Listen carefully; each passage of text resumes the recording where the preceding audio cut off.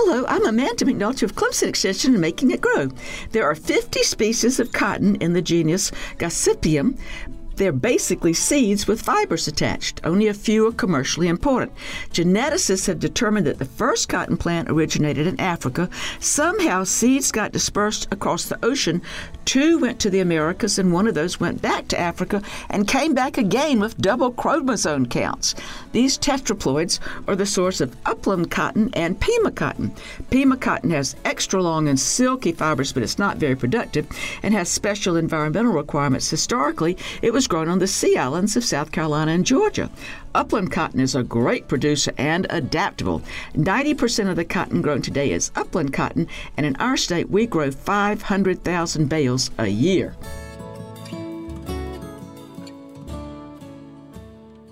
Funded by South Carolina Farm Bureau and Farm Bureau Insurance.